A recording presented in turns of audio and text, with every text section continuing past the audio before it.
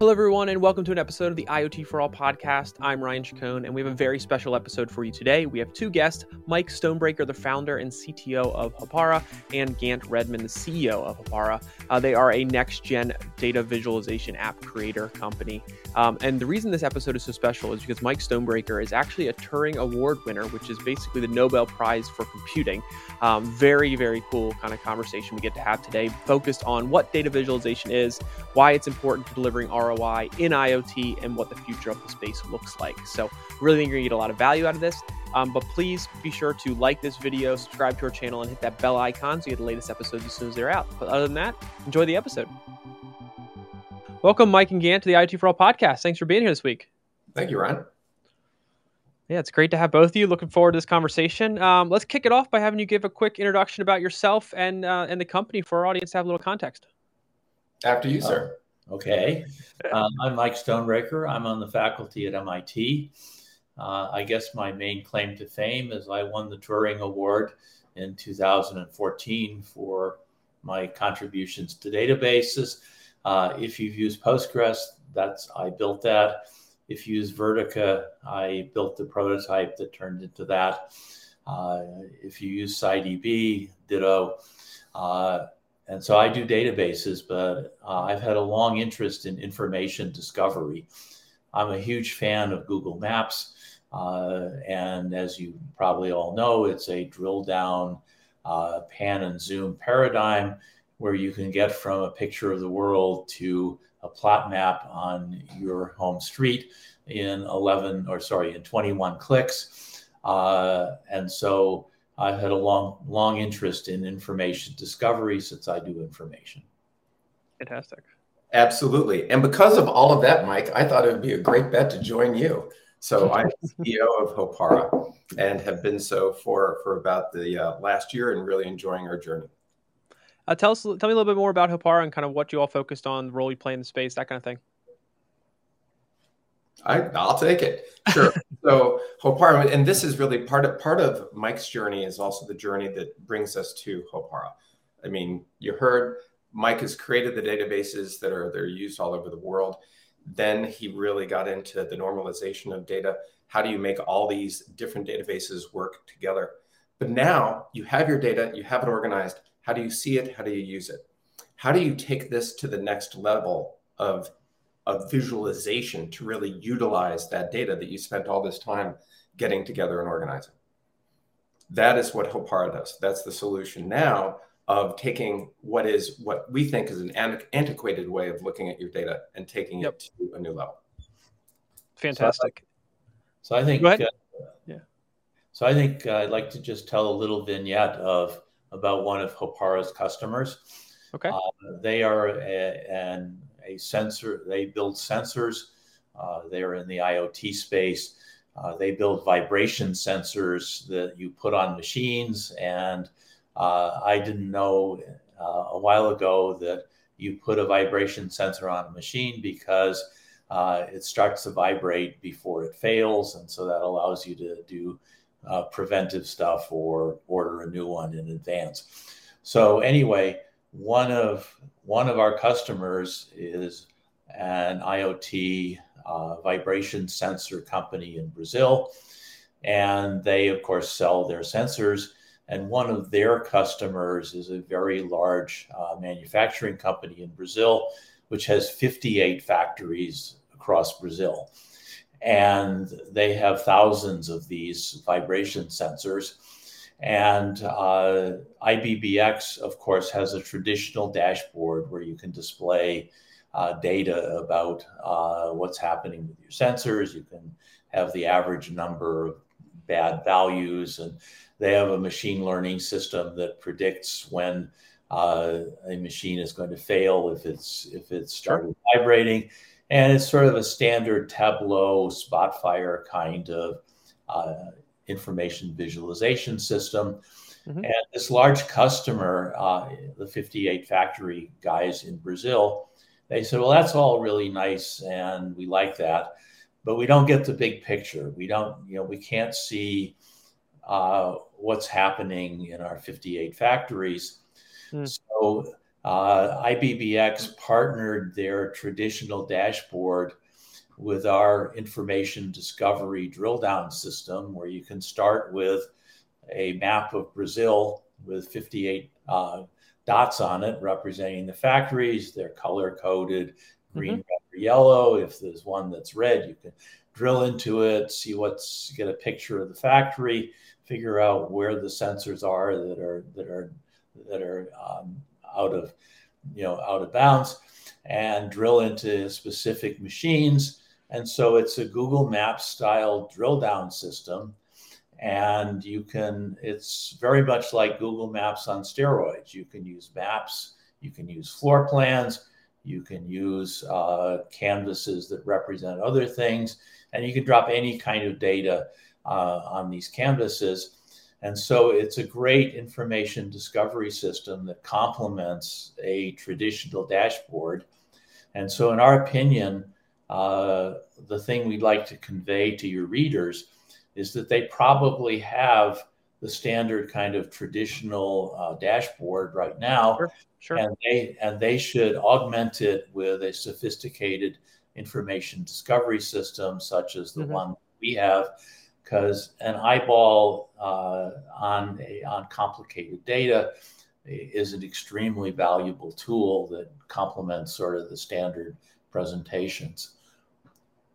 Fantastic. Yeah, appreciate that kind of context. Kind of puts it all full circle to understand exactly how you work with customers and kind of what they're doing. So that's great. Thank you for sharing that. What I wanted to do is I want to shift over to talking a little bit high level about data visualization in the IoT space. And if you could just kind of kick it off, either one of you, whoever wants to take it, just high level for somebody who doesn't really understand what digital or data visualization actually is. If you were to describe it in a very kind of quick, short, high level way, how would you describe it to somebody? Well, I'd like to distinguish visualization from information discovery and presentation. Visualization is about rendering teapots, and that's not what any of your readers or any of our customers do. Okay. They are drowning in real-time data. Okay. In the IoT space, there's a data deluge coming at you because your readers are in the process of sensor tagging everything of material significance to report their state or location in real time. Okay. So there's this tsunami that is drowning you, and you either pass it to analysis systems, which produce you tables of numbers, or and that's valuable in certain circumstances, or you pass it to an information discovery system that can allow you to see the high level and then drill into your data. Gotcha. Just for example, a while ago, we had a prototype with a large hospital here in New England. And as you may know, hospitals have a horrible time with infections. On the average across the country, if you are a surgery patient, there's a 1% chance you're going to get a nasty infection. Okay. And if you start asking doctors, where do these infections come from? They say, well, I don't know. They might come from contaminated instruments. They might come from somebody being infected using a specific machine, and then it wasn't sufficiently cleaned, and you used the same machine, et cetera, et cetera, et cetera. So they have a record of every single patient at this particular hospital and where they were geographically in the hospital over time. That's a gigantic amount of information. Right. So they said, what we would like to see is render the infected patients on a floor plan of our hospital so that if we can drill into hotspot rooms, we can maybe get some insight. So we did exactly that, and we showed it to the head of infection diseases at this hospital. Okay. They looked at it and said, wow, the hot rooms are right across from the nurses' station. And so the nurses are clearly putting infected patients nearby so they can keep an eye on them. And that's an insight you would never get by looking at a mountain of data. Sure. So basically, viz systems are incredibly valuable when you don't know what you're looking for and you want insight. Mm-hmm. Your question is, tell me something interesting. Right. And if you know the question to ask, well, go ask it with your favorite query or analysis tool. Right. But as often as not, you don't know. Right. So that's where our product excels, is when your query is, I'm drowning in data, tell me something interesting. Fantastic. Okay, great. And how would you, for our audience who maybe is trying to understand exactly what the data visualization kind of landscape currently looks like, how would you kind of describe that? Like, how has it been done? How is the landscape kind of currently set up? And what is kind of the approach to doing data visualization the right way, or what things should you be kind of thinking about? Okay. So first of all, I'd like you to distinguish two cases. One is your readers all have IoT data. So case number one is you have 10 sensors, or you're tagging ducks, in a marsh, and you don't really care about real time and you don't really care about scale. So if you have a small problem, the answer is do it any way you want to. But if you want to do it at scale, then it becomes important to worry about your data and worry about how you're going to look at it. So my interest is at scale. Okay. So at scale, the first thing you absolutely should do is put your data in a database. Okay. Because lots of people don't. And if you don't put your data in the database, then chances are you lose all the semantics of what the data means. Okay. One of my favorite bugaboos is people who put all their data in files and then encode the metadata in the name of the file. So, a file name is recording XYZ 10/11 12/31. Which means that you have to parse the file name to have any idea what the data means. And so if you put your data in a database system, it forces you to put the metadata there. And that just means that downstream systems will love you because they can read your data. So so at scale, put your data in a database system, and then you've got to use a viz system that scales. So my favorite example is, let's suppose you want to look at the population of the United States. There's 330 million of us, and you want to put a dot at the geographic location where everybody lives. Well, that will paint the screen black in downtown DC, mm-hmm. and it will really paint the screen black in New York City, in Manhattan. So you need a system that will allow you to do drill down so that you don't just display the finest granularity and it just paints the screen black. Okay. So in my opinion, a drill down system that supports real time and scales is the key things that you need. As far as exactly how your data looks, there's just an enormous number of personal preferences here. I particularly like looking at things Google Maps style, but Gant or you may want to look at it differently. So you need a system that can display your data in a wide variety of ways at scale in real time, and that's a pretty rare kind of thing. Sure. So I think, to me, the answer is decide whether you want to look at your data in real time. Okay. If you don't care that the display can be stale, if you can read yesterday's data, it makes life really easy. But my interest is the people that own the 58 factories in Brazil are not interested in yesterday's data. Sure, totally agree. And so in real time, you've got to have a flexible information system that will display the data the way the user wants to see it, and work at scale with some sort of drill down capability. Okay.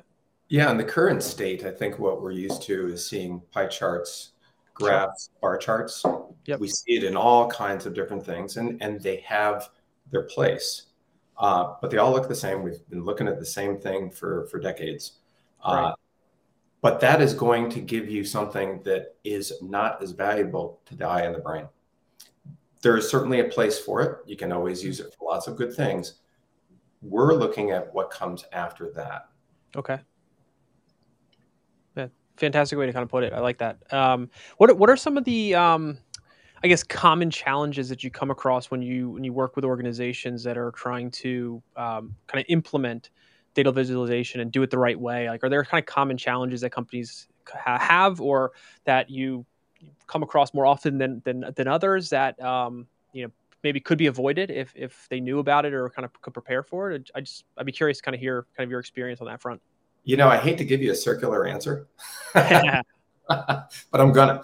So Okay. yeah, it's because same as what we were just talking about. People have become accustomed to something, Sure. and then they are presented to this new way of looking at things, Yeah. a way where they can navigate their own way through. They can see things with greater insight. They can put things in context. I would say one of the greatest challenges is giving people the ability to visualize what they want to visualize. And that's almost the greatest challenge of a limitless opportunity is applying it to how best suit oneself. Now, the way we work through that is we give more and more examples. Hey, try this, try this, try this. The other day worked out really well. A customer was looking for solutions. We gave them 3 because that way they could. It was almost like it was like being a designer of art. It's like, well, try which one of these do you gravitate towards? So it's really, if you have an unlimited number of layers and canvases and seeing things, it's really just helping people put those all together in a way that's most valuable to them. How often do they know what they want when you talk to them? Or does it take you to kind of show what's possible before they really can align and understand what it is that they truly want versus what they maybe think they want, or maybe they don't know? Well, first of all, biggest problem number one that we see all the time is messy data. Okay. And so data that has not been curated so that it makes sense. And so if you have garbage in, the answer is you're going to get garbage out. So the first adage is, by goodness, clean up your data. And then the second adage is, hardly anybody knows how they would like to look at their data. They said, I know I want to look at it, but I'm not sure how. And what Gant just said is the obvious answer. Give them a palette of 10 things and say, you can do this, this, or this. And they say, oh, that looks nice. Show me that. And so you mock that up. And they say, oh, that's nice, but I don't like this, and change that over here. Mm-hmm. So it's basically it's interactive design with us helping the customer figure out exactly what he would like to see. Yeah, it's the pain conversation. What is your pain? We had a customer a month ago that we had lots of customers that would have 6 to a dozen devices in a room. And now we're talking to a customer that has hundreds. Yep. So we actually had to work with them to how do you visualize that? And we came up with a new thing called proportional zoom, where when they would, the problem is, like Mike mentioned, painting the screen black. There were so many devices that they started to overlap. But we just came up with technology that will allow things to resize and separate, so you could go down into the individual device and not have that overlap and really understand what was going on in that room. Okay. So yeah, you start with a problem. Okay, I'm dealing with massive numbers in a single room. How do I visualize that in a way that's useful? So you start with the problem, then you find the solution through the visualization. Absolutely. That's fantastic. One of the things I wanted to ask you all, kind of at a high level standpoint, as we kind of start to wrap up the conversation here, is what is what does the future look like in this space to you all? Like, what are you most excited about? What's happening that maybe our viewers and our readers are not aware of, that they should be kind of paying more attention to the data visualization space, and that's connection to kind of the future of the IoT industry? I think the first thing is that your readers are in the catbird seat, because we're as a society, we're in the process of just sensor tagging everything of material significance. And these sensors are going to largely turn from passive to active, meaning we used to put stickers on things, and those stickers will turn into active tags, so that you can find stuff in real time. And so I think the first thing that's going to happen is that that's going to give everybody a scale problem, because they're going to go from hundreds of sensors to millions of sensors. So I think that is coming in a big way. I think the other thing that's coming at us is that sensor technology is getting cheaper and cheaper and cheaper, which is going to accelerate the adoption of sensor tagging everything. Beyond that, I think cheap hardware is going to help a lot. Right now, most visualization systems are 2D because 3D is too expensive to be interesting to most people. But I think 3D will get cheaper and cheaper. And so we're looking forward to moving to 3D technology, because if you've ever been in, say, this is a visualization professor at Brown, Andy Van Dam, who's now quite old, but 20 years ago, he had a thing he called the cave, which was you walked into a room and in all sides, it was piles of displays. And so you could just look at the amount of information you could look at by turning around was a couple orders of magnitude more than would fit on one screen. And so I think immersive experiences will come over time. Maybe Mark Zuckerberg and his Meta stuff will turn out to work. But I think that's in the research phases, and it will come to pass over time. So I think figuring out how you're gonna deal with immersion technology and how you're going to deal with 3D is sort of on the horizon. Sure. Sorry, go ahead, Gant. I was also going to say, I think the future with that tsunami of data, with all that coming at you, we're all in business and we all want to be successful individually and our companies. And when we're going to get into these projects, we do have to show return on investment.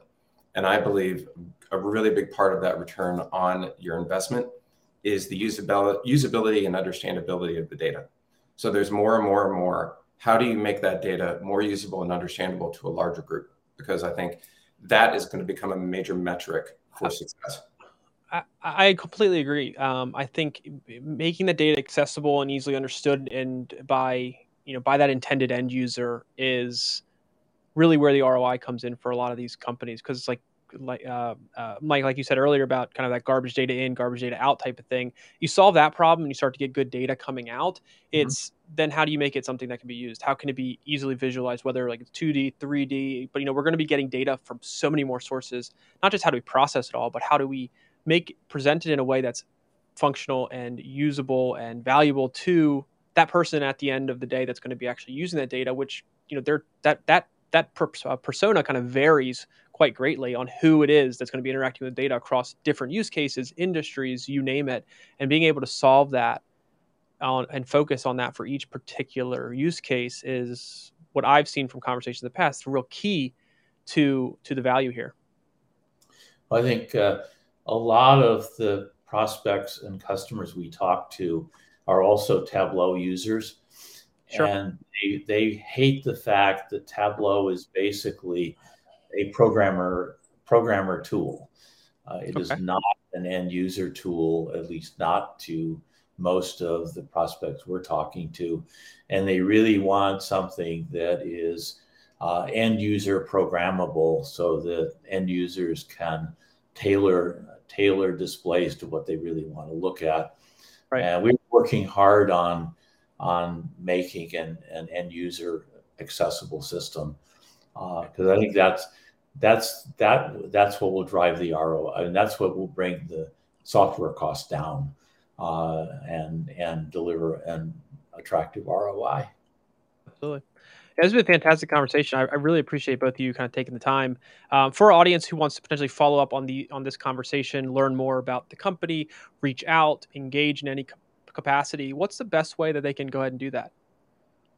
Our website, hopara.io.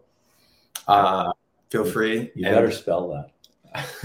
It'll be plastered everywhere with our promotion. I promise they'll know how to spell that one by the time they see it. It'll be on the title, it'll be in the description, and the write-ups, everything. But feel free to, if you want to just say it out loud. But you can always get me. Gant Redmon is G Redmon, GREDMON at hopara.io. Would love to be chatting. Find me on LinkedIn. There's only 2 Gant Redmons. It's me and my dad. I'm the one that's not 85 years old.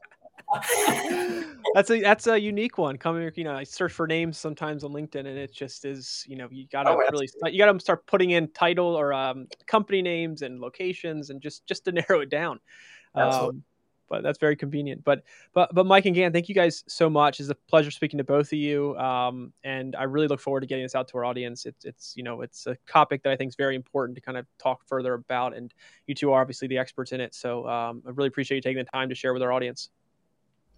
Thank you, Ryan. You're doing great work. Appreciate it. All right, everyone. Thanks again for joining us this week on the IoT for All podcast. I hope you enjoyed this episode. And if you did, please leave a rating or review, and be sure to subscribe to our podcast on whichever platform you're listening to us on. Also, if you have a guest you'd like to see on the show, please drop us a note at ryan@iotforall.com, and we'll do everything we can to get them as a future guest. Other than that, thanks again for listening, and we'll see you next time.